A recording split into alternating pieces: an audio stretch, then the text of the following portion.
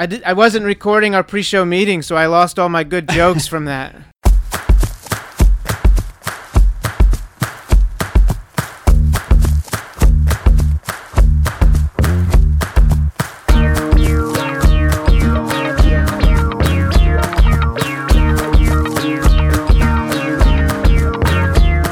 What's up, everybody? Welcome into Pace the Nation.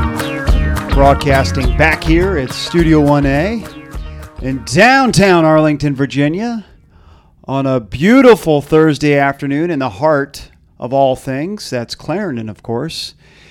Back here in Studio 1A for episode 242 of Pace the Nation. Excited to have a full crew intact here with me. A big show to get to. Across me, of course, it's Julie Cully. Julie, what's up?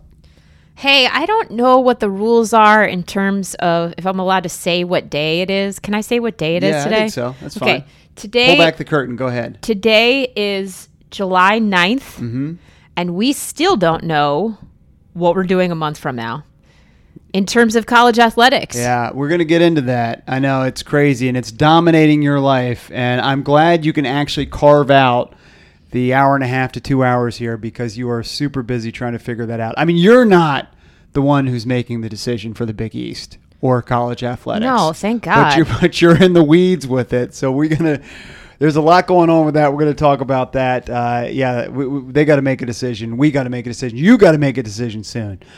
Maybe we can bring in our co-host. He can help us with the decision. From somewhere in Arlington, it's William E. Docs. Docs, what's up? Well, I mean, it's laughable that Julie thinks she's busy. Like, every week she tells us that she's doing nothing for her job. It sounds great. Right, I know. Oh, my goodness. I will say nothing is, she's not doing nothing. That's a double negative. But she's doing stuff, but it's not getting her closer to having a season or not having a season, which is not your fault. It's like spinning your wheels for months on end. It is. But you know what? I don't want to take this topic away. This is a later in the show topic that I have on the agenda. So let's table that for now. Yeah, Julie, stop trying to get ahead of things. Yeah, exactly. Trying to hijack this show. Yeah, The show is a microcosm of your job. You're trying to get ahead of things on your job when all you should do is just sit back and relax. It is important for us to point out the day because it's also a niece's birthday today. So happy birthday to my niece. She knows who she is. Nice. Happy birthday. I'm still bitter that you beat me in Are You Smarter Than a Fourth Grader or whatever that game was. But happy birthday anyway. So that's big news. But yes, it is July 9th. We are recording on a Tuesday. On a Thursday. We've got a big show to get to. We want to talk about college athletics. I think we're going to spend a lot of the second half of the show talking about college athletics. There are some major universities making decisions that will affect, I think, a lot of everything, and not just college sports, but universities and maybe even pro sports, how everything looks this fall and maybe even into next spring. So we're going to talk about that and big decisions that were made. Also in today's program, excited to have a really special guest. Excited to have Hassan Mead on the show. He's an Olympian. In 2016 at the Rio Games, he was 11th in the 5,000 meters. He is originally from Somalia, and he's a U.S. citizen who made the U.S. Olympic team at 5,000 meters. And he's got many other accomplishments. I've got the 5,000 meters at Rio as one of his top. But he'll have to tell us what his top accomplishments are. Finishing 11th at the Olympic Games, I think, has got to be top of the list. But we're excited to have Hassan Mead. He recently had an article in Runner's World where it was entitled Hassan Mead Speaks Up About Racism He's Dealt With Since Coming to the U.S. 21 years ago. So that was a Hassan Mead article told to Taylor Dutch in Runner's World. So we're going to talk about that. We're going to talk about his running. We're going to talk about the Olympics that are hopefully happening next year. So a lot to get into with Hassan Mead. So he came over from Somalia, and I don't know if a lot of folks know, Docs, that nobody knows teammates. No, nobody. That's true. Very few people know Docs, but I think fewer people know the fact that you were high school teammates with one of Somalia / the U.S.'s best runners ever, one of the best runners in Virginia ever, Sharif Khoury. And I know you did some prep for this interview and saw some parallels with Sharif and Hassan. Yeah. Actually, I don't know if it's appropriate for our conversation, but I did want to talk to him about that. I mean, Sharif came over to the United States from Somalia as a kid, in high school, and he first landed in Minnesota, and I saw that Hassan also immigrated from Somalia and landed in Minnesota. Interesting. I didn't realize that about Sharif. Okay, yeah. And then he went to Springfield. Okay. Yeah. Well, I know that Minnesota has a large Somalian population, and so I don't know if that had something to do with it. But they both first immigrated to Minnesota and then went to other states. Hassan went to California, Sharif went to Virginia, and they both had very strong high school and college careers. So yeah, it's a very similar story. Now, when Sharif came over, because we're going to talk to Hassan, and I'm just kind of setting up this interview a little bit here. When Sharif came over, how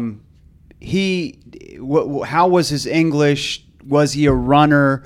Like, he was obviously one of the greatest runners ever in Virginia. Yeah. But was he a seasoned runner at the time? And did he speak the language? His English was not very good when he came over. So that was something to work on. When he first arrived, I guess he wasn't eligible to run yet or something like this. He ran to and from school every day. Like, that's how he got to school. And so everybody knew he was a runner.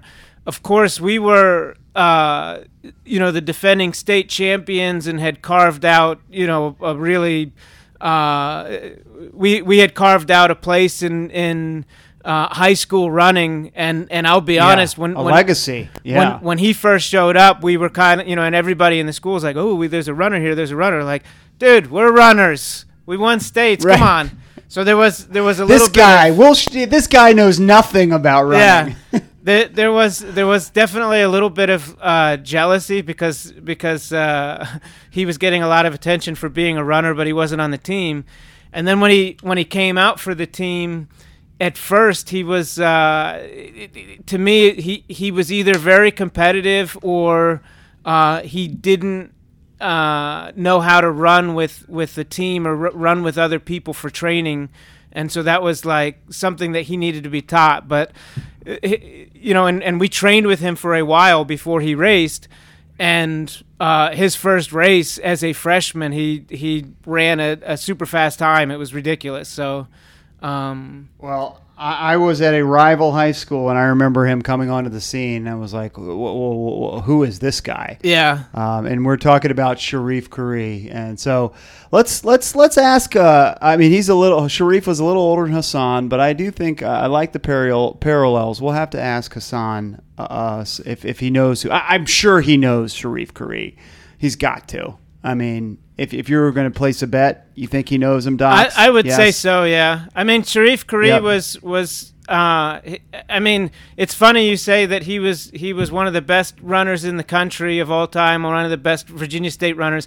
I mean, Alan Webb is bettered him in both, but I would say high school wise. I'm saying high school wise, Sharif was one of the best high schoolers. He was the Gatorade High School Athlete of the Year. He was. I mean, I don't know. I don't remember if he broke 4 in high school or if he just got really close to breaking 4 in high school. I think he got close to breaking 4 in high school.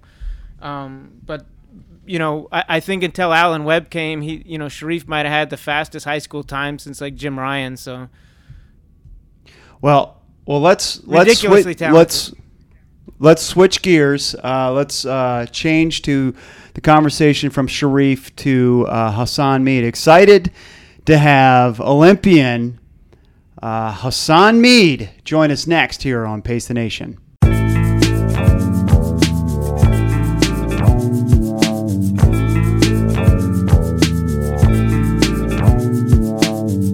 All right, welcome back to the program. And now, Julian Docs, we are excited to be joined on the phone by Olympian, among other things. It's Hassan Mead. Hassan, how are you? What's going on, everybody? I'm doing great, man. Good, man. Well, thank you so much for joining us. We want to talk about your article that you penned for Runner's World. It's Hassan Mead Speaks Up About Racism He's Dealt With Since Coming to the U.S. 21 years ago. I say penned, but you don't actually sit down and write it with a pen. No. You probably typed it up on a computer, right? Yeah, no. The young lady that wrote the article was up here, so we went and got coffee and we just dove it right in. So nice. And that was Taylor Dutch, who you wrote the article with. You dove into the history of you coming to the U.S. and we want to talk about that, and a lot of things to get into here with Hassan Mead. But before we had you on, Docs, who's on the phone as well, went to high school. We kind of had a bet. Do you know this person or not? Docs went to high school with Sharif Khoury. Do you have a connection or relationship with Sharif Khoury? No. No. Okay. Well, I was wrong. Sharif is old. See, we're old guys, and we ran in high school and college. And Sharif was from Somalia, and then came over to the U.S. Yeah, Sharif is Somalian. He actually immigrated. I guess freshman year of high school. He went to Minnesota just like you for a semester, and then he moved out to Virginia and finished his high school career. And then he ran at the University of Arkansas. And I think he was a 4-minute miler in high school. See, we're old. We expect him to know. You're about 30, right, Hassan? So Sharif. I figured you had like a Sharif Khoury poster on your on your wall. I wish. No, I wasn't really big on the running side. I didn't know a lot of great runners that came before me. So unless I somehow interacted and saw the community later on, I was kind of had a little delay into reacting to the community world. So unfortunately, no, it was the first time I was hearing his name, but like you said, he's in the books for sure. Yeah. So and I don't want to. I don't want to, I feel like we're falling into a trap here that we are kind of defining all you guys together, and that's the last thing we want to do here on Pace the Nation. No, it's a fair question to ask. Yeah. I mean, yeah. So Sharif was a Virginia star, and we talk a lot about Virginia high school running on this podcast. So let's talk about your story, and let's take us back to when you came over to the U.S. You did initially come over with your parents to Minnesota. How old were you, and tell us a little about that experience? My sister, myself, and my mom came in. I think I want to say about late, maybe in November, maybe October of '99. But my pop's been already here prior to that. I think my dad was here 3 to 5 years before we did. So. Well, and when we arrived, he was living in Minneapolis. So, our journey ended in the States at Minneapolis. So I was probably say I was turning 10 or 11 in that summer. Mm-hmm. And we got to Minneapolis, and then the winter came in, and I'm coming from a place where the coldest day is like 45 in the morning, but by 7 a.m. gets to 55, so I couldn't quite comprehend the idea of a below zero. Yeah, I mean, there's a lot of places you guys could have moved that would not be so rough weather-wise. Why did you pick Minneapolis? Why'd your family pick Minneapolis? So when my dad came to the States, I want to say 96, 95-ish. My uncle lived in California. And when you to a country, you're gonna go, and go with your relatives. So he went over there and saw his brother. Stayed there for a while in California. And then he knew what Minnesota's immigration system, that when he wanted to file papers for us, that was more efficient. Mm-hmm. And there's also he knew a lot of friends up in Minneapolis that would help him through the process. That been through this process of getting their family here as well. So Minneapolis, short answer, Minneapolis has a very, very large Somali community. So anytime you move to it anywhere, in a foreign country, you're gonna lean into that. So that was one of the decisions, or life living, that attracted my dad to go in Minneapolis. And as you know, there's great community of Somalian people there. So he was getting guided through how to apply for this long process of getting his family to the States. Now, I read in the article that you did with Taylor Dutch that came out on June 30th in Runner's World that you didn't go to school until you got to America. Yeah. Explain that to me. I mean, I came from a farm. Wow. I mean, my family, we come from the countryside. So when we decided that we were going to come to this, for us who own a lot of farms, your daily just involves with that. And there wasn't much schools because, when the government, the Civil War in 91, that just kind of caused 90%, I'm going to say probably 100% of Somali schools were all public government funded. So once the government is no longer stable, you really can't have efficient education anyway. So that was some of the obstacles. And me coming late and being younger, that just wasn't a thing. I just kind of focused on the farm and did that. So yeah, I was behind. So you're 10 years old. Like how much anxiety you have as a 10-year-old, and you're trying to go to school, don't know the language. Can you take us back there? That must have been tough. Yeah, and I think it really depends on person to person in terms of how well you can handle something that's out of your reach, or you can't really fix it in one process. So for me, I just knew that I was behind. I couldn't really stress out about it, but I'm not gonna say I wasn't stressed. But it was just like it was a slow process. Man, I'm trying to think back if I had any moments where I felt just kind of frustrated and broke down, but I can't really think back. But I think when you're that young, yeah, you just do what you know. You just sit around in the other time. So for me, when I got to school, most of the time when teachers are over here giving lectures or explaining lessons, I just kind of, you're watching it, but you really don't understand. It's, it's like it's like you being in a foreign country and you're watching the TV. There is something on the TV, but you can't quite comprehend. You can't comprehend anything that they're doing. You can see what they're doing and you hear what they're saying, but it doesn't. It doesn't resonate. That, so. Right. Yeah, but that was that. Yeah. But you're 10, my first year or so. Yeah, you're 10, and it just I mean you're resilient as a kid, and I think that's that's just the way it is for kids. So, when you're back in Minnesota, a lot of the article here talks about some. We're talking about a lot of racial injustice. On our podcast and everywhere, this is a conversation, which is good. Did you experience any racial injustices at the time, even being a youngster? Could you realize that was the case or that was happening to you?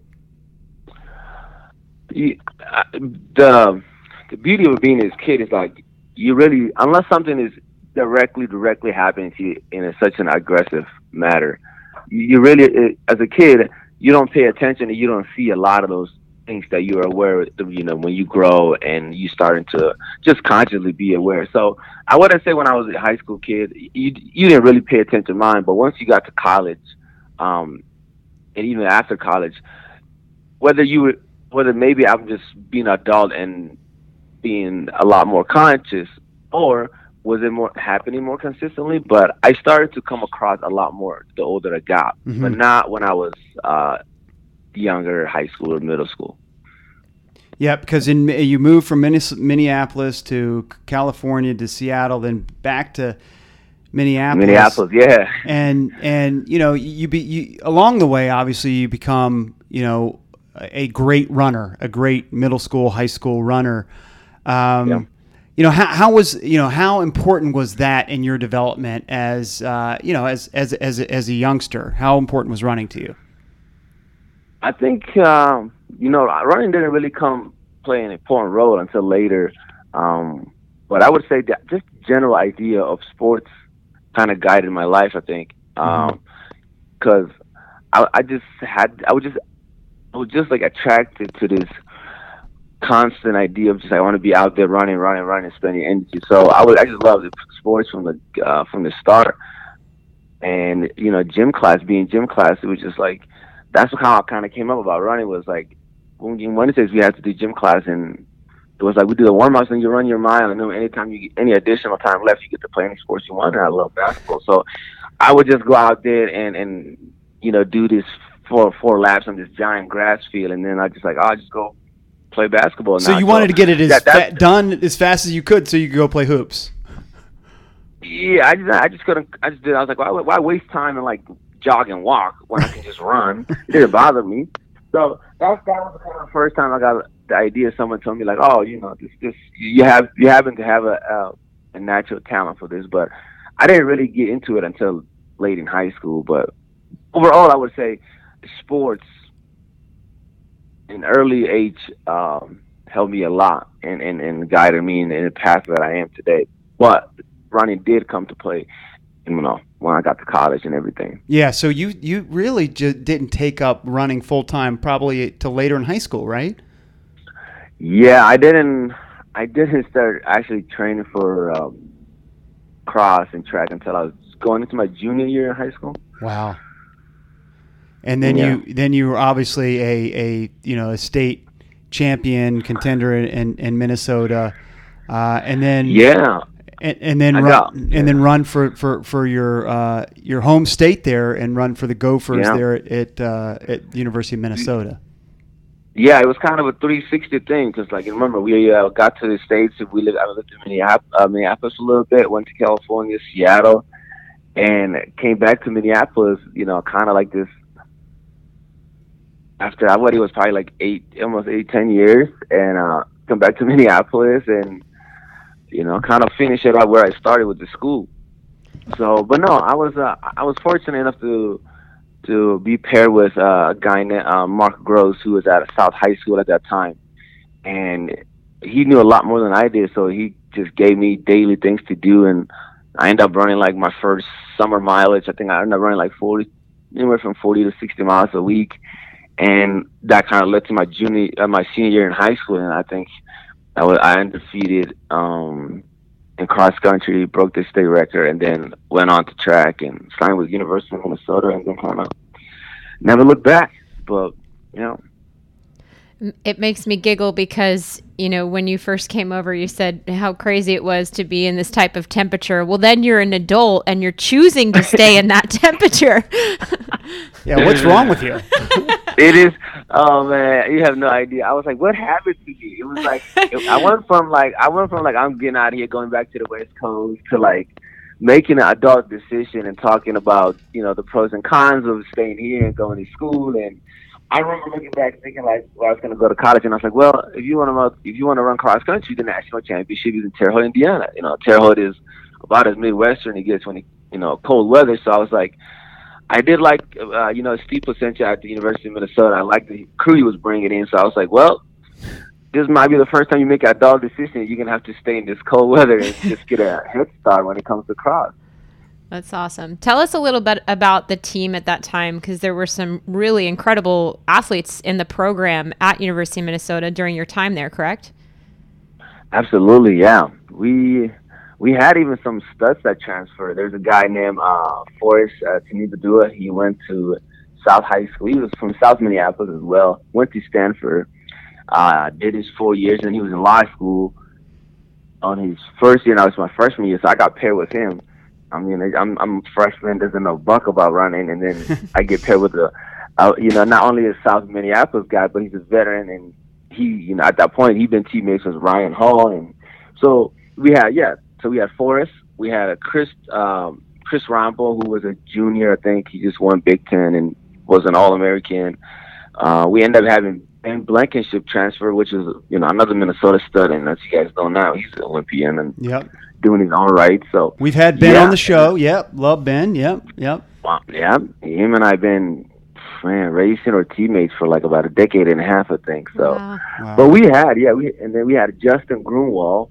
And he's a Dr. Justin Grunwald now. But we had a lot of good runners on just a touch on the distance, not even the sprinters and all. But and I think we got 7th or 8th at cross country nationals that year. Wow, that's from incredible. Minnesota. It was fun. Yeah, it was fun.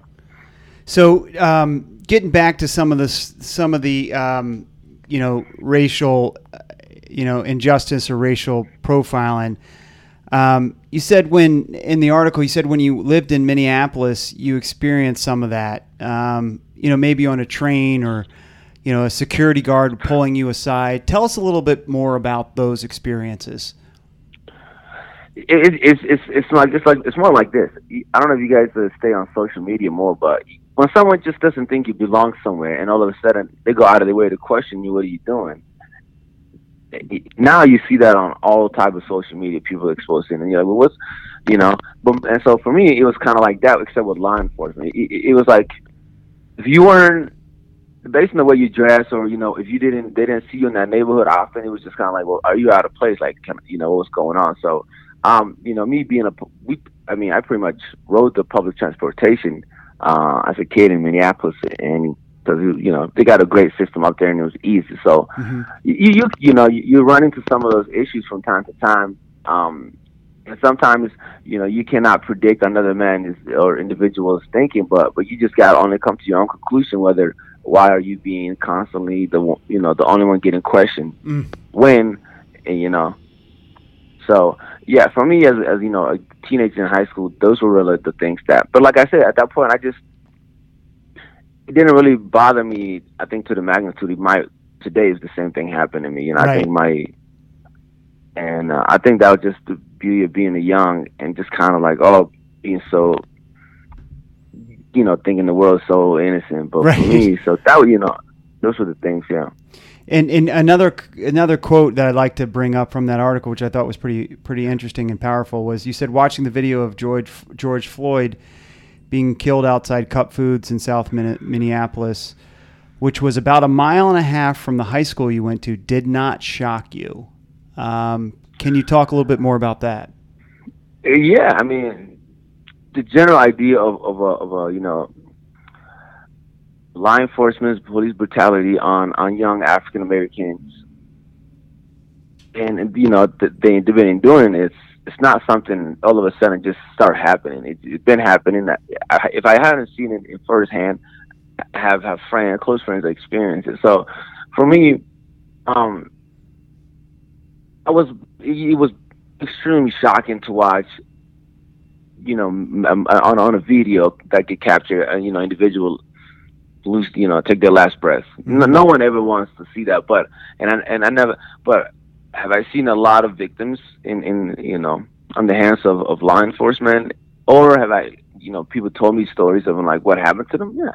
So to me, that's why I say, when I say it wasn't shocking to me, it was the idea of that, like, people were shocked all of a sudden, and all of a sudden, like, oh, I can't believe this is happening, and the people that reacted like it was something new. That I was like, no, this has been happening. And if you don't know anybody, if you haven't come across as someone that's been the victim of it, or someone that, witnessed it, you might just all you gotta do is go walk down the road and see how it happens. But if you're not paying attention, is what you're saying. If you you said you were more shocked by Ahmaud Arbery's death. Did that really hit home with you? Yeah, I think that was just because if the video did not show, the kid running, and you can see how many articles of clothing he's wearing, like, that, but there's this evidence here that you cannot look away, because the kid got shorts and a shirt. Mm-hmm. You can't even give the excuse that he was concealing anything. Right. He reached for anything.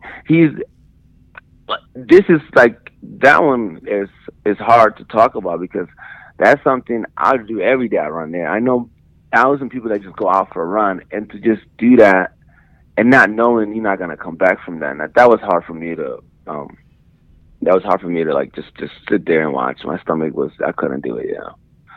So where do we go for you? Who you've become a public figure, an Olympian, in the track community, one of the best in the world, athletes.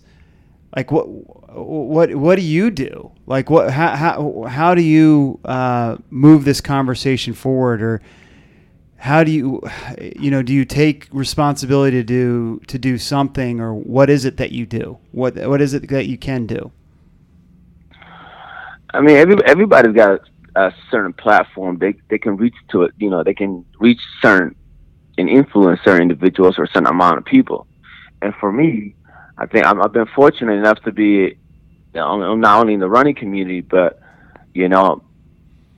decently known. And so for me, I gotta do my part. And I think my part is educate those that I'm around. And I'm not talking about to the extreme. I'm talking about having a conversation on how you might be in a position at one point in your life where you can de-escalate a situation or inform someone that may not plainly think they're being offensive, and educate them on why or how's that offensive. So for me, it's more of a personal, and I want to educate those that are my surroundings. And I had a lot of friends, teammates that reached out to me when I did that podcast with a couple other friends of mine, and then the article came out, and they're like, oh, we didn't even know. Like, there was a lot of that there for me when I experienced it, but some of them were like, it wasn't so much about them not experiencing it, but some of them just didn't think or didn't see the situations until someone explained the narrative of you might have seen it, but you never thought about it. But all of a sudden, if someone explains it to you now, it makes a lot more sense. I was like, oh, you're aware of it. You see a lot more than before. So for me, just I gotta be vocal with those that I spend time with, and when I go to and speak to youth, which I do quite a bit in terms of through Nike and appearance. Those when you got to talk to kids, because cross country is probably one of the most in terms of economical wise, a lot of people participate because this is the cheapest of sports to participate. So you're getting a lot of people that are might not be, you're getting a lot of people that are going to simply experience to this. That's what I'm saying. Mm-hmm. Hassan, can you share with us kind of your experience in this light as a professional athlete? Like, has your experience changed? Do people treat you differently? Or are there different levels of injustices that you see through, the professional space that you also want to speak out against? That's a tough question because most of the time, being a professional, you're kind of in a really close circle. Because I'm just training, and then I just stay, pretty much. When you're not training, you're spending on recovering. So you're not out there in the community as compared to if I was going to school, coming back from school, going to work constantly. I'm kind of in a way kind of a shelter, but I would say it depends on which area you are. In some area you are, the more you're known, then the friendlier. In some places you could be a lot more estranged, but it's been a pretty quiet since I turned pro. I would say I haven't had any conflict. Because you feel like you're in a bubble a little bit in where you are as a professional athlete competing for the Oregon Track Club. Yeah, I definitely think because, like I say, I'm not out there, and if I was a student athlete, I would be doing a lot more things on my daily schedule than just. For me today is train, and then a lot of things involve that, where there's different phases of training, but I'm not out in the public as much as I was when I was a student. That makes sense. Yep, makes total sense.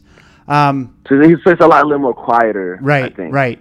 Yeah. So you're not exposed. And I want to talk about your running here in just a moment, but kind of the last thing on this, we've had a couple of guests on in the last few weeks talking about this. And I asked the same question. Do you believe this is a different moment in time? Do you believe we're coming out of this and things will be different? I hope so. I hope if we go through all this and we don't make any changes and we haven't learned anything, I think we're in trouble. But right.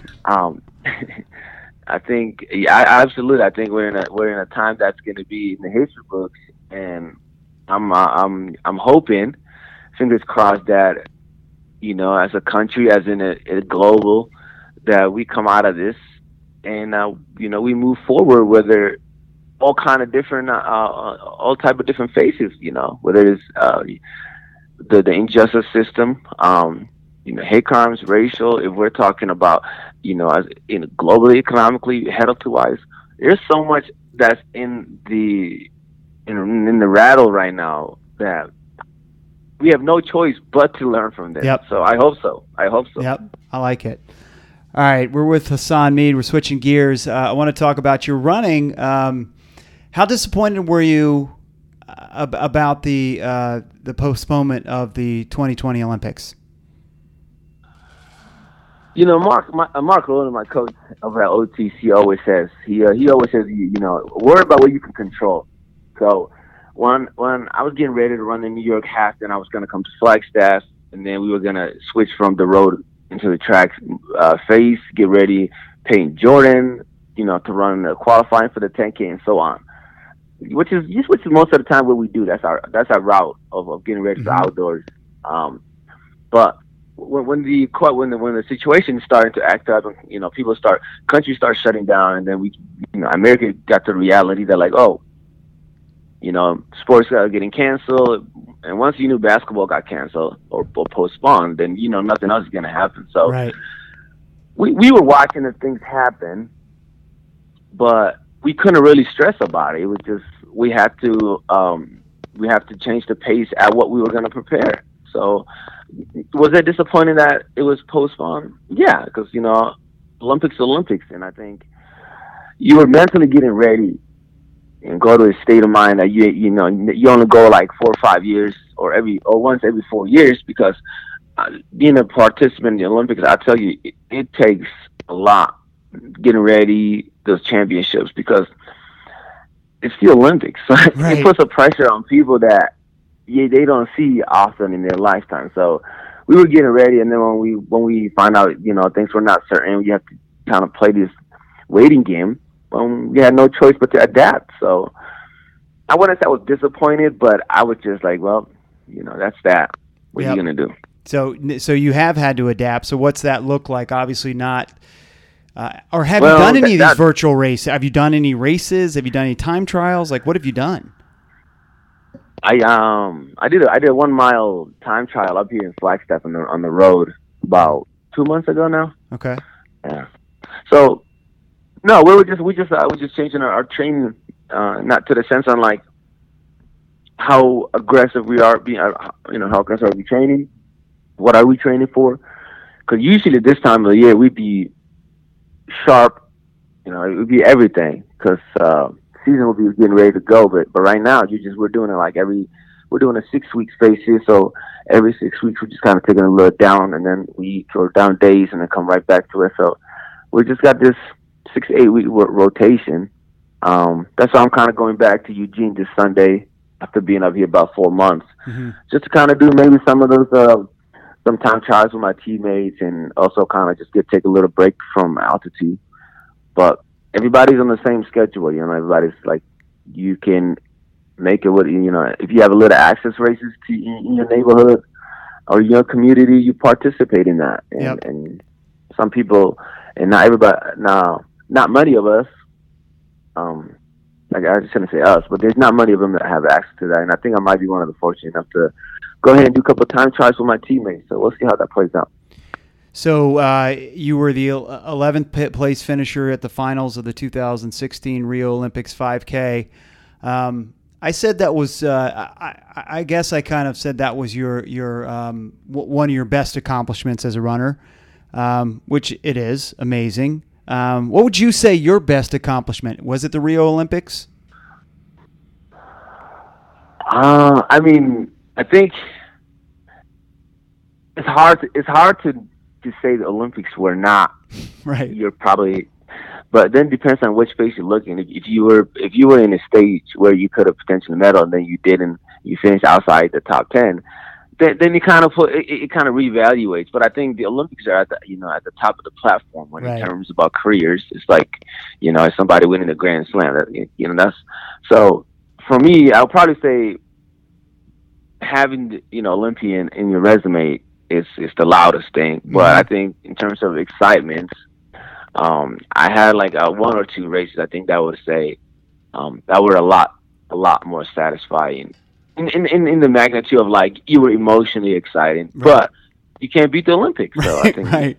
It's that's true. the Olympics. Well, what was give me a couple of those races that you can't beat. It's the pinnacle of the sport, and the fact that you're there and you make it, and then you everything has to line up for that time in your life and all those things. So it is incredible, and it happens once every 4 years or once every 5 years. Yeah, 4, 5 years, 6 years, whatever it is. So it is incredible. But tell me a couple of those other highlights that you really remember fondly. Well, I think for me, probably the most exciting races I ever ran, and I think it wasn't even about the placement. I think it was just like me not knowing much about the sports and doing well. It was like when I was a freshman, 2008 NCAA Championships 5K. I got 6th place, I think, and I think I was more happy than the guy who won. And I don't know, and I think that feeling. I remember I crossed the line. There's a picture somewhere, and I got both my hands in the air like I just drained the 22 putter for the Masters or something. And I'm over here. I got like 6th place, but in terms of joy, oh man, that was that's a good one. I have ran bigger races. I have ran much faster than that. But that pure emotion of like someone's not knowing much about the sports and coach just like, yeah, you just got to finish it, and you just do it. If you finish the top 5, and then you go to the final. He's like, okay, just go run, and then just bring it home. And you're running absolutely just like the most innocent mind. You're not analyzing, you're not doing nothing because you don't know nothing about it. You just 1 foot front as hard as you can. And looking back, I always say 2008 NCAA 5K final was probably one of the most exciting. Hassan, you're breaking my heart because we're going to talk later in this program after we let you go about where these kids are in the college, and it's so true. Like tearing a season like that away from you would have been life-changing, and it's just so sad that these kids are at this point where they're not sure whether they have a season or not, and they've already had one season taken away from them. Yeah, no, this is like you were saying, we're in a different times, and it's going to be extremely. Yeah, I mean, if you're a kid and you were gearing up and you were at the transformation of this is your last year, you don't know, you're hoping that breakthrough, and someone who has a love for the game and you're trying to go to the next level. Yeah, that the opportunity is not going to be there. Realistically. Yep. Yeah, it really is. It's tough. There's no real answer. All right, so you're in Flagstaff now. You're going to head back to Eugene soon. Are you fit? Like what was the mile? I mean, can you tell us? I don't want to give your competitors a competitive advantage here. Can you tell us what that road mile was? It was at altitude, so it's a 7,000 feet. Yeah, what'd you run? Like can you tell us? I think I ran 4:11. 4:11 on the road. Yeah. Okay. On the road 7,000 feet. Yeah. And was it by yourself? Did you have a couple teammates? No, it was me, and then my manager Stephen Haas was on the bike, so it was just us two. Nice. Wow, that's so you're fit. All right, that's really. I'm in a good shape. I'm in a good shape. Yeah, that's really exciting. After all, there's nothing to do but train. So. Yeah. Hassan, how has it been on your motivation? Like, there's such an emotional component of coming into an Olympic year. Obviously you said before you control what you can control, but how have you shifted your mindset in terms of like, all right, well now I've got to, gear up for next year and I got to get myself, high to kind of get after it next year. Without the races and things this fall that we might have, on the roads or track, just to be able to kind of have that momentum. I understand everybody's kind of in the same boat, right? But From an emotional standpoint, like how has that kind of affected you, coming off of the excitement of trying to get ready for this year and kind of regroup and trying to do it again next year? This is kind of when it comes down to, just to take a step back, last year we were talking about being, having a late World Championship in Doha, because that's in October, and then you come right back and you get ready for if you're going to do indoors. If not, very short turnaround to outdoors, which is Olympic year. So it was like, how hard do you go on the summer of 19, and then you come back without mentally being burnt out to get ready for this Olympics, because the Olympics got their own magnitude. So this is, I think, where having the right people around you, having the right state of mind helps, because if you can pick and choose when do you shift and at what pace do you shift in terms of training, in terms of all those kind of those variables that comes to play, it's challenging. And I think for me, I've been fortunate enough to have a coach and that understands and that allows me to talk to him about where should we attack in the season, what is the objective, and go into Olympic year. You always want to be at the Olympics. That's, you start at the Olympics and you break it down and you look at like, okay, if we want to be here at the Olympics, we have to be fit at these races. And then, so these are the windows that we're going to attack. And then you kind of just go backwards. So I've been lucky enough to have someone that allows me to, put my 2 cents when it comes to selecting or how we're going to do that. So, and not everybody. So it really comes down to the individual's surroundings, the support, the communication, and planning this, because it's a long run. And if you don't do it right, you could come short or you could be burnt out, whether one or the other. Yeah, it always feels like there's so much time, and then when you start working backwards, you're like, wait a minute, there's not that much time. I gotta be fit by this point and hit this marker by this point. Like, you think there's going to be this big block to just, relax and kind of take your own pace, but not when you're trying to do big things. Like, I imagine you're coming off of 2016. You know what it looks like now. You know what it feels like, that the intimidation of going there for the first time. Now let's go get a medal. Yeah, you got business. You got business now, I'm sure. Absolutely, yeah. You never want to go back to you never want to keep going back to the same place and not improving your results, right? Well, man, you sound like you take it all in stride. So I'm really, really impressed. And you're not down about it. You're positive. You're upbeat. I mean, that's great. Put it this way: if I sit here and worry about it and nag about it, at the end of the day, they're not going to change anything. Yep. For me, just be me wasting energy for something that's out of my control. So, and I think, and not everybody looks at the way, this way, because I'm sure there was people that, put everything they had and was getting ready to take their shot this year. And the fact that the opportunity is not there is like, man, that's not that. But this is the nature of the sports, that you gotta, when things are not going, you gotta adapt and be mentally and physically. Yeah, I coach at Georgetown here in DC, and we're anxiously awaiting what's going to happen, with sports. And what I've been telling my young women is like, hey, we still have a goal of November. Like, we can't control what's going to happen. So the teams that are managing it the best right now are going to be the teams that are capable of showing up at the NCAA finals if and when we have that opportunity. Like, if we wallow right now, we're going to be pretty bad when we need to be good. Yep. Well, Hassan, we really appreciate you joining us. It's Hassie Hass 35. What's the 35? What's the relevance of that? Well, when I was told to design an account, I don't know. Well, so it's supposed to be the 3K. It's supposed to be the 3K and a 5K. Got it. So okay. I would like to compete. I got it. Yeah. So it's Hassie Hass 35. I'll remember that now. On Twitter, are you on Instagram, or where can we get content from Hassan Mead? Where's the best place to follow you?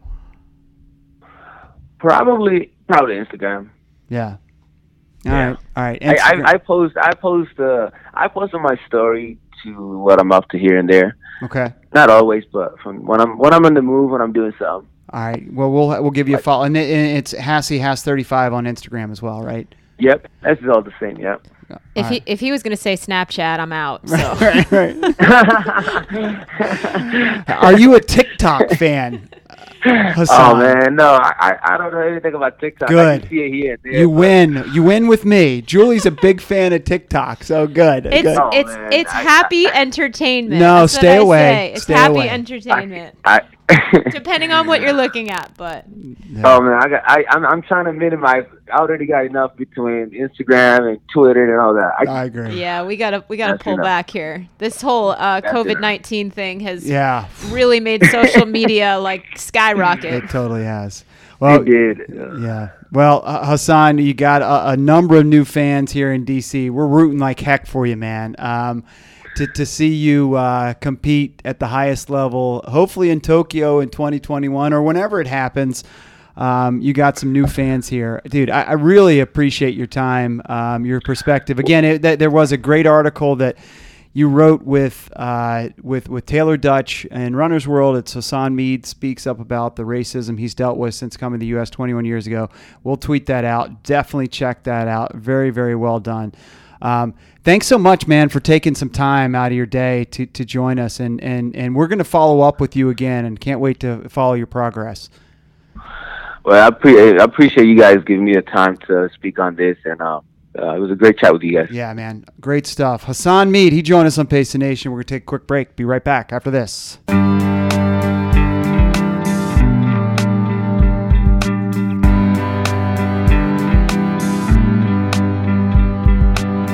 All right, welcome back to the program, and thanks again to Hassan Mead for joining us. Oregon Track Club's Hassan Mead, 2016 Olympian. He is Hassy Hass 35 on Twitter and Instagram. Give him an instant follow right now, right this second. Stop what you're doing. Well, we're on your phone, Julie, so you can't stop what you're doing. But I'm going to stop what I'm doing. I'm going to give him a follow right now. Oh, I already am following him. Docs, give him a follow on Twitter and Instagram immediately. Enjoyed that interview with Hassan. I'm really rooting for him. I like his attitude. He controls what he can control, and he's just, the other stuff, he just doesn't let it bother him. Docs, you can learn. Yeah, I think that's a lesson that you can learn. All of us can learn from. But I'm looking at you, dude. Docs. I've been saying this the whole time, man. You probably have. I just don't listen. You're right. It's good to hear these guys and gals are getting, to their training camps, to their training sites. Like, obviously there's a lot of precaution, but they're kind of all quarantining together, and so if you're in one of those training groups, I think it's probably a pretty good situation. If I'm someone who does training on my own and as a professional, I would think that this is a little bit more of a challenging time. Yeah. I definitely think running on your own would be difficult. So he sounds like he's fit. So looking forward to seeing what Hassan does whenever we get back to whatever we get back to. All right. So a programming note here. Not having Docs in the studio is difficult. Okay? Just pulling back the curtain, just fully pulling back the curtain right now. If there's that crackling noise, and I know you do the editing, Docs, I really apologize to the audience, and I apologize to the guests. I'm trying to figure out, how we eliminate it or at least limit it. But hang in there with us. It's a product of not having Docs in the studio, I think. So now they're gonna be listening for it. I know. Well, they've already something that my sensitive ears pick up. They've powered through the interview at this point, and they probably heard it. But Julie can see me getting anxious and really frustrated by it. So maybe I'm gonna change my headphones. Yeah, I also see him wearing some pretty cruddy headphones. So I think that might be a contributing factor here. Maybe that's what it is. They look like the headphones that I've tried to throw out 35 times in our house. They're like the $10 jobbers from CVS. Do you have any of your microphone cables on or near a power supply? That's an affirmative as we try to troubleshoot this on the podcast here. So thank you for the listeners for hanging in there with us. Yes, that could be a problem, Docs. I think, you know what? I think you're going to have to come back and fix it, Docs. I just think that you're going to have to come here and it's irresponsible. Yeah. Look, I understand that you guys are would like to move on, but it's we're being really irresponsible in this country by not taking this virus seriously, and I'm going to take this virus seriously. So, if that means that there's the podcast is not 100%, then that's the sacrifice that we and our listeners will make. That's the collateral damage. I agree, Docs. I'm just kidding. I agree. I will say that we do have a duty to our country to get some good podcast content out too. So, which we're doing. Which we are doing, no doubt. Hassan was fantastic. So appreciate him. I'll work on that this week. I think that's a good point. I got to get some of these wires maybe tightened up.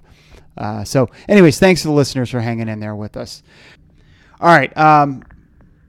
So we wanted to touch on another topic that we brought up in the opening segment that we talked a little bit to Hassan about, and that's college athletics and where we are after spring being canceled, where we are for the fall, and frankly, for spring and beyond. Can I break some news? Yes. The ACC just announced that fall sports will not start before September 1st. Okay. That and he is sounds like they're buying themselves time. Right. He's breaking news this is here late breaking news that is 4 days old when you listen. Right. Okay. I was, and I am totally obviously invested in this because I really would love to see some sort of fall agenda for sports. So I was holding my breath there. That doesn't sound terrible, the ACC saying nothing before September 1st. There really isn't anything before September 1st, frankly. No, it's just a bunch of scrimmages. College football normally usually starts in August. College football does, yeah, but it's scrimmages and it's preseason stuff for a lot of other sports. You're right. There usually is one game before September 1st that wouldn't be a huge deal if we miss one football game.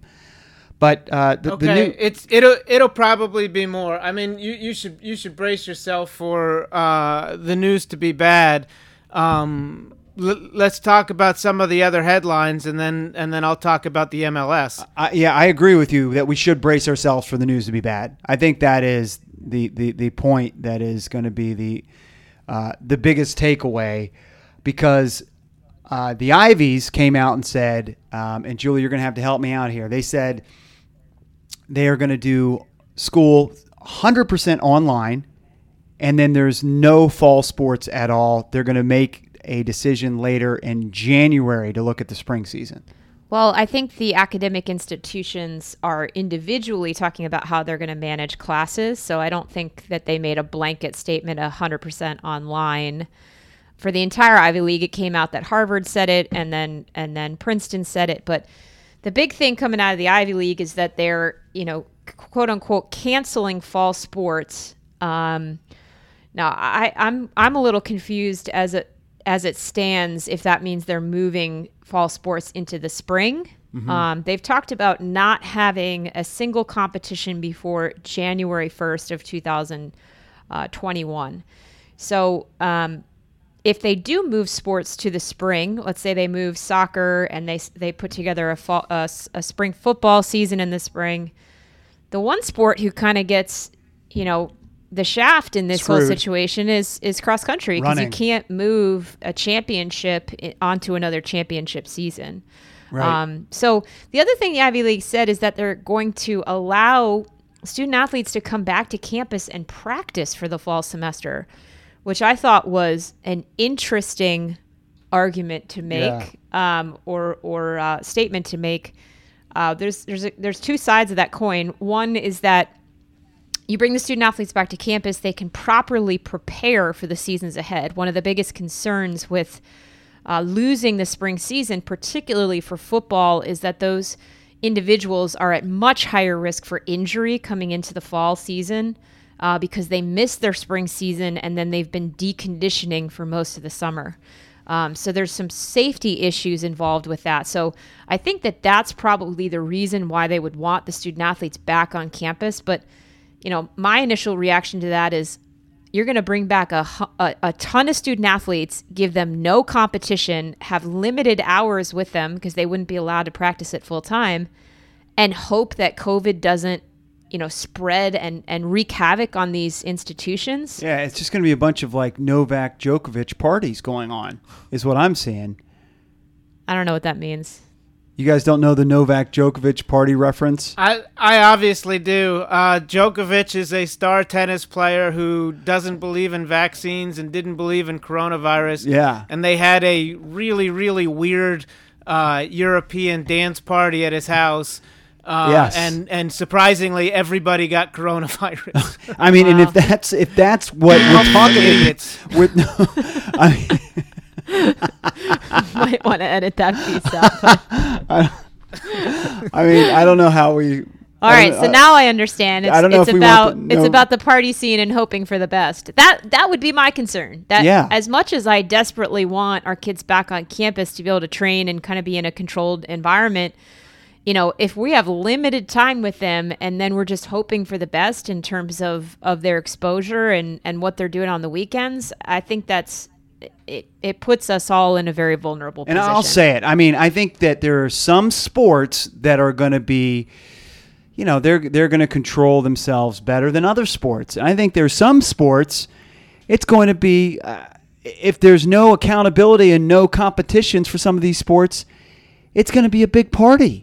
Yeah, so it's just going to be going to be a big party for these universities. We'll see. I think the argument goes both ways. You can make a strong argument for the safety and health of the student athletes. You can make a strong argument that it could really be damaging to college campuses. So yeah. Because if they've got no outlet, oh man. So what's interesting about the Ivy League decision is the Ivy League was the first conference to make the decision in March to stop sports and to stop athletic competition. So in terms of track and field, the Ivy League, before teams were departing to head to Albuquerque for the NCAA finals in indoor track, the Ivy League literally, I remember a story that the Harvard kids were literally almost walking to the bus to go to the airport to head to Albuquerque when they heard the news that they were no longer allowed to compete at the NCAA finals.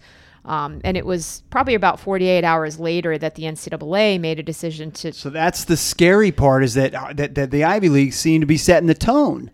So who knows what the next domino is? Well, let's be honest. I mean, we know that the Ivy League are the smart kids in the room, and everybody's just copying off their papers. Right. So this should be expected that all the other conferences and the NCAA will follow suit. Yeah. Basically, if you follow any of these conversations, 99% of the people in this country, as far as having to make these kind of decisions, are just waiting for somebody else to make a decision and then copying their work. You get on like these phone calls where people are like, well, how should we handle this? You'll have 100% participation of people calling in. Everybody's just waiting for somebody else to make a decision. Yeah. And that's where we are right now, Docs. The Ivy League decision was scheduled to come out yesterday, so we were all anticipating that decision. And lo and behold, the Big East presidents are meeting today, to discuss. And I think it was a game of chicken, like who's going to make that call first. Right. And the Ivy League is going to be the conference that makes the call first because they have a different model when it comes to college athletics. It's a non-scholarship conference. They look at athletics a little bit differently. And certainly the strongest academic conference in the entire country. So I think we're going to see a lot of folks following, particularly non-Power 5 conferences. I think you're going to see in the next week or so a lot kind of following the lead. But my guess is that the major football conferences are going to push forward and do everything they can until the NCAA cuts it off. Julie, I kind of agree with everything you say, but I fall short of calling the Ivy League the best academic conference in the country. I think that's Conference USA. Who's the leader in Conference USA? All right. Well, some other big news was that was not good news was that Stanford cut 11 of its 36 varsity sports that it offers. That was 240 student athletes at Stanford who just no longer have a sport that they're going to go back to. I believe they will have it this year if they have competition. Yeah. So they get to endure what this year will look like with COVID, and then their sport gets dropped. Right. It's just an awful position to put these athletes in. If you're a wrestler, who's worked all these years, and let's say you're a sophomore at Stanford, do you transfer? Because you got a couple years left, and then not get a Stanford degree, or do you stay at Stanford and just get the degree and maybe do some club wrestling or whatever that looks like? It's just a terrible situation to put these athletes in. Yeah, I will say, Farley, you alluded to this, or you called this in last week's show, that we are going to start seeing more and more programs that are taking financial hits start cutting programs. It is worth noting. I mean, we've talked about, in the past, like, Brown University and shed some light on how much do these sports actually cost. They are cutting Stanford of the 11 sports. They're cutting a lot of programs that you could probably describe as rich kid sports, right? Men's and women's fencing, and co-ed and women's sailing, synchronized swimming. I mean, there are probably not very many programs out there anyway with these sports. Yeah. And actually they probably are like true Olympic sports as well, but It seemed like these might be expensive sports, and it made me think like these tend to be, and I'm generalizing, these tend to be rich kid sports, but maybe they make them club sports, and then the athletes continue to participate just at a club level and fully finance themselves rather than taking college scholarships and school funding. Yeah, there are some sports that were cut that aren't NCAA sports. And so, they're participating in their own conference. Like, I know, I don't know if it's men's and women's sailing or if it's just one of the genders that's not NCAA, but they compete in their own conference. Mm-hmm. So when they cut them, it's a huge blow, but at the same time, they can kind of operate as usual. So I think there are sports here that will still have a future, and they'll still have a future at Stanford. But I do think there are sports like wrestling who, that's a sport that kind of has been earmarked, in the state of Olympic sports as being one of the sports that gets cut first. Yep. And it's really sad. It's sad when you think, when you're a member of an Olympic sport, it's sad when you see other Olympic sports because there are so few schools that have offerings for you to be a student athlete in the sport that you love. And then when you see the number one athletics program in the country eliminating those sports, man, it's not a great state for the rest of the universities across the country who are sponsoring that sport. Well, it's fair to also point out that even before coronavirus, Stanford University Athletic Department had projected a $12 million deficit. Right. So this was a program that was not financially responsible before all of this happened. So if you're making predictions, if you're a betting man, and I know Farley's a betting man. I am. And you can bet on these. The first thing you could look at is see which athletic departments around the country have been operating in the red. Yep. I think it's also fair to point out, to Stanford that they will continue to honor the scholarship commitments. They're honoring the contracts for the coaches. and they have said that they will help and assist any athletes who wish to be transferred or wish to enter transfer protocol in order to pursue their sport. So they are showing some responsibility to the individuals associated with those sports. It's almost a long-term decision rather than an immediate decision, like some of the other programs that have been cut, and they just said, sorry, the doors are closed, Well, it's not great news across the board, and Docs, we'll just continue with the bad news because I do think that every sport at this point matters, and they're setting precedent. Soccer setting precedent for basketball, and basketball setting precedent for hockey and for baseball and all those things. What's going on with the MLS? Today, the Nashville team has backed out of the MLS tournament because they've had a couple of positive COVID tests on their team. Before the tournament started Wednesday night, everybody's living in a bubble down in Orlando. So they isolated, they took tests, and then they traveled to Orlando. And the idea is that in this bubble, as long as everybody is safe and virus free, then they don't let any outsiders into the bubble. So they did all this testing. They got together. FC Dallas didn't come to the tournament. They opted out of the tournament because of everything that's going on. And then once they were in the bubble, Nashville had positive tests and they had to leave. So this is a organization with a lot of money, enough money to perform. I don't know how often they're testing, but at least several times a week they're testing everybody. You'd think they'd be able to get as many tests as they want. Yes. Yep. Yeah. Well, yeah, but what I'm saying is, like, if you want to look at this as like an example for, getting the NCAA back together, I mean, this is as clean a conditions as you can get, and they're still having positive tests. I don't think that NCAA sports have that kind of money. And I don't think that they're going to be doing that much testing for NCAA sports, especially non-revenue sports. All these professional leagues are trying to put something on so that they can get some TV revenue. So to me, seeing that some of these professional teams are having to back out, and then when you talk about the NBA is getting ready to gear up for their tournament.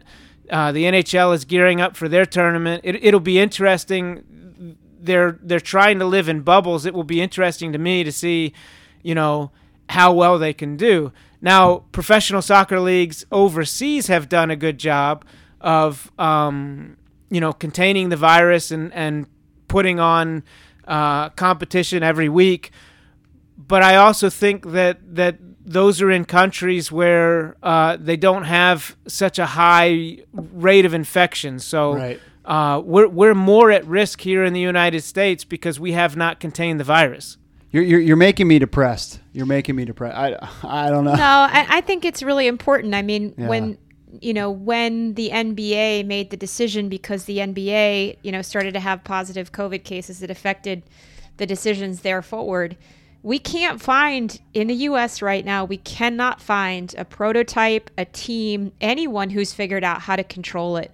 And if we don't have that model in this very moment, and then we're going to take 18 to 22-year-olds and ask them to make really good decisions and not infect their teammates or not go out or wear a mask everywhere they go. I mean, I was on the phone with someone this morning, and they were referencing a colleague of theirs that's at a football program down in Florida, and they were saying some of the kids on the team are pushing back against the coaches saying, we don't want to wear masks.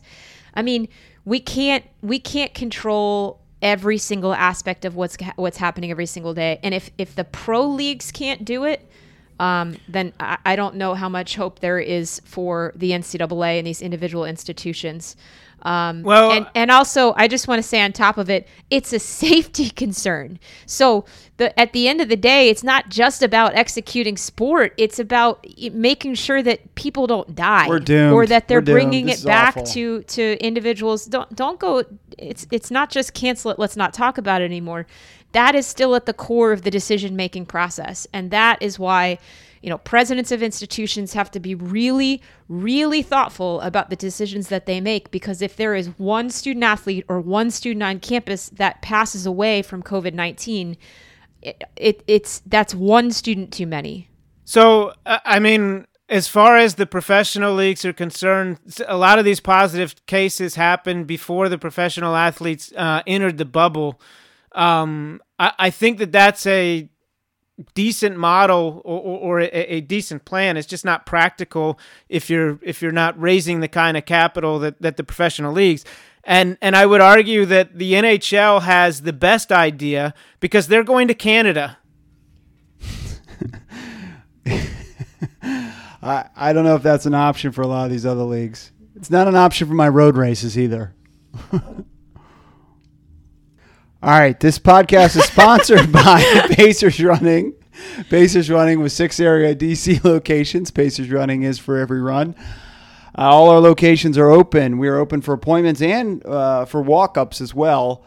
RunPacers.com for appointments, and you can check us out for walk-ups as well. But I would encourage appointments. RunPacers.com. Also sponsored by Random Row Beer. A lot of folks over at New Balance have been talking about Random Row Beer recently, and why shouldn't they be? Random Row Beer in Charlottesville. Many great beers that I don't know the names of or can remember, but they're awesome beers. The Crown, the Mosaic are two of my favorites. So check them out at Cold Country Salmon. You can get a delivery of your favorite Random Row beer, this week. Great swag, too. You get some T-shirts, hats. Yep. I saw some New Balance folks wearing them. It's becoming the beer of New Balance. That's a bold statement. I know. It's just totally not true either. But I'm just throwing it out there. All right, guys. Well, just to close the loop, I was wrong. I thought I was betting that Hassan would know who Sharif Kari was. But I just never can forget we are old.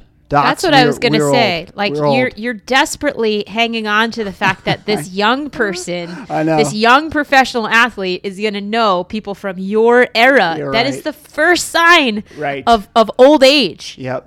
Doc, well, I don't know. I'll defend Farley on this one.